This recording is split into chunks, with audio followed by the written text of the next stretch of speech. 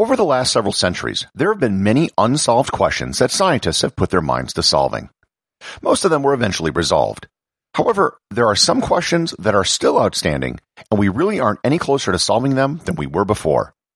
Learn more about dark energy and dark matter on this episode of Everything Everywhere Daily.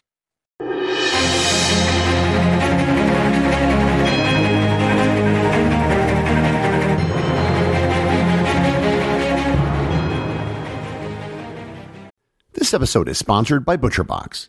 Summer is right around the corner, and that means cookouts. No matter what your preferred food is for a cookout or a barbecue, ButcherBox can help you make it the best. If you want to serve up some hamburgers, ButcherBox has grass-fed ground beef to make the perfect smash burger. Want to cook up some steaks? Well, ButcherBox has that too, with some of the best cuts of steak such as New York strip, ribeye, and filet mignon. Do you like grilled chicken? Well, ButcherBox has some of the best pasture-raised chicken that you will find anywhere. And if you really want to wow people at your next cookout, you can try grilling some of their wild-caught salmon on a cedar plank. Sign up at butcherbox.com/daily and get a special deal. ButcherBox is offering my listeners a free-for-a-year offer plus an additional $20 off. You can choose salmon, chicken breasts, or steak tips free in every order for a year. Sign up today at butcherbox.com/daily and use code DAILY to choose your free for a year offer, plus get $20 off your first order. This episode is brought to you by Reese's Peanut Butter Cups. In breaking news, leading scientists worldwide are conducting experiments to determine if Reese's Peanut Butter Cups are the perfect combination of peanut butter and chocolate. However, it appears the study was inconclusive, as the scientists couldn't help but eat all the Reese's. Because when you want something sweet, you can't do better than Reese's. Find Reese's now at a store near you. This episode is brought to you by the Travel Photography Academy. Have you ever been on a trip and wondered why your photos don't turn out like the images you see in travel magazines? If you're going to spend thousands of dollars on a trip and hundreds to thousands of dollars on a camera, you owe it to yourself to get the highest quality images from your trip. That's why I created the Travel Photography Academy. I set out to travel around the world in 2007 with an expensive camera, and I had no idea how to use it. As I traveled around the world, I taught myself the art of travel photography, eventually mastering it to a point where I was named Travel Photographer of the Year 3 times in North America. The Travel Photography Academy is an online course that teaches you everything you need to know to master your camera and to take better photos on your next trip. To improve your photography and to get better images on your next trip, visit travelphotographyacademy.com or click in the link in the show notes. What is dark matter? We don't know. Honestly, no one can say that they really have any clue. There are a lot of theories and hypotheses floating around about what it might be, but so far nothing has panned out. It's the biggest outstanding mystery in physics today. So the real question shouldn't be, what is dark matter? The real question, for the purposes of a podcast like this one, is how do we even know that such a thing exists? What leads us to believe that there's such a thing as dark matter and dark energy in the first place? First of all, let's set the groundwork with the physics we know.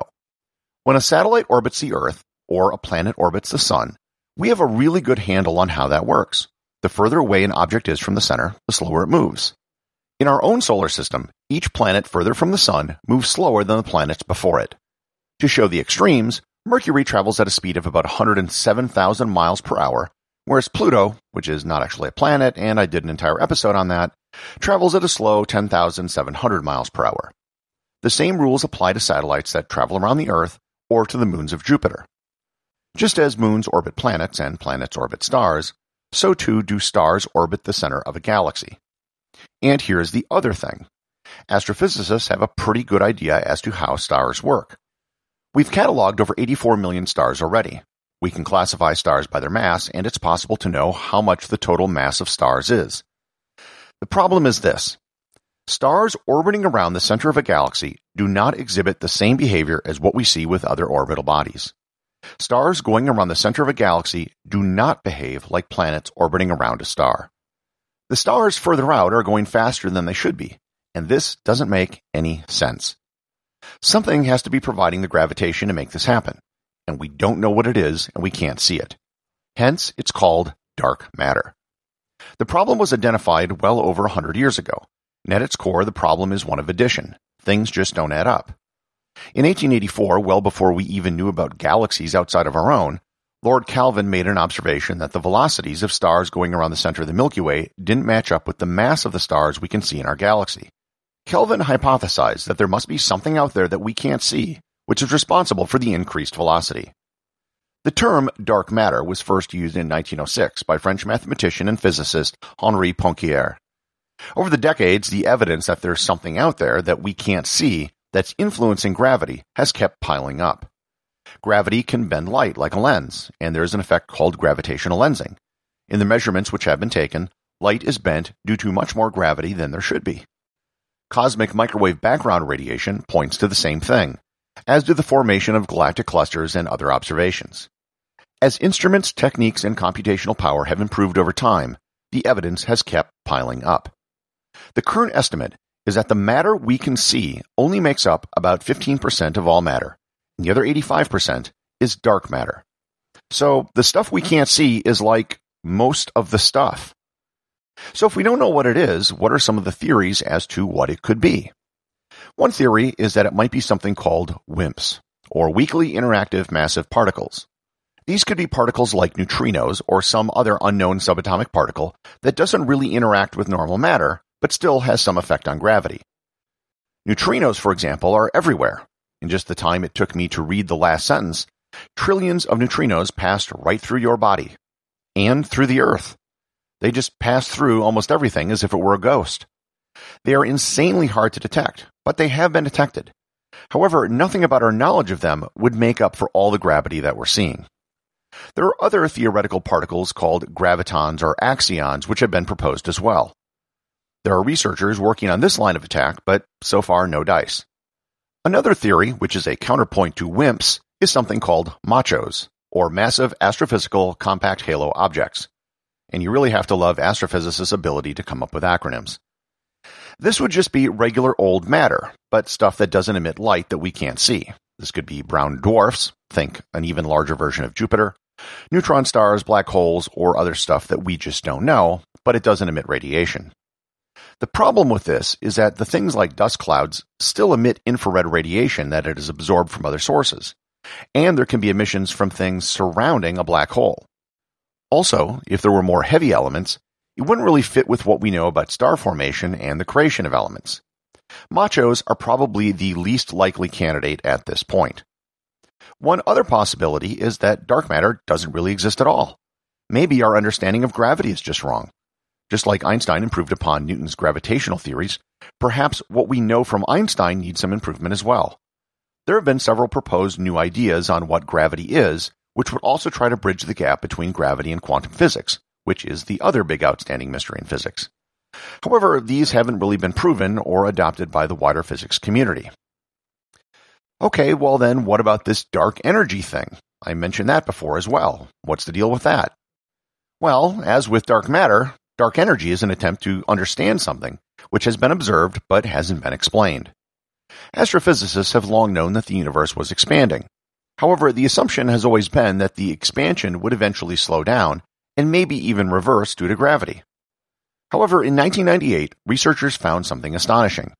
Not only was the expansion of the universe not slowing down, but it was accelerating. For something to accelerate, there needs to be a force or energy behind it. This mysterious energy has been dubbed dark energy, because no one knows what it is.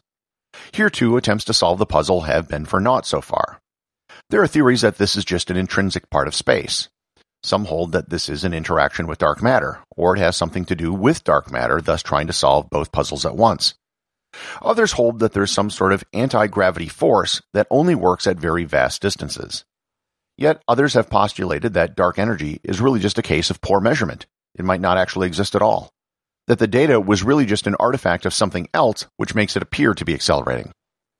For both dark matter and dark energy, we are left with a great big, we don't know.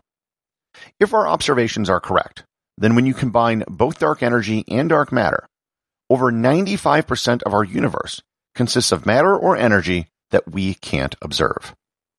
Most of the advances on this topic have been in determining what dark matter and dark energy are not more than what they actually are. And that may not sound like progress, but it is. As Sherlock Holmes noted, when you've eliminated everything else, whatever is left has to be right. So, lest you think we have it all figured out, there are still major mysteries out there that science hasn't figured out. And in this case, the mysteries just might make up the vast majority of our universe. Executive producer of Everything Everywhere Daily is James Makala. The associate producer is Thor Thompson.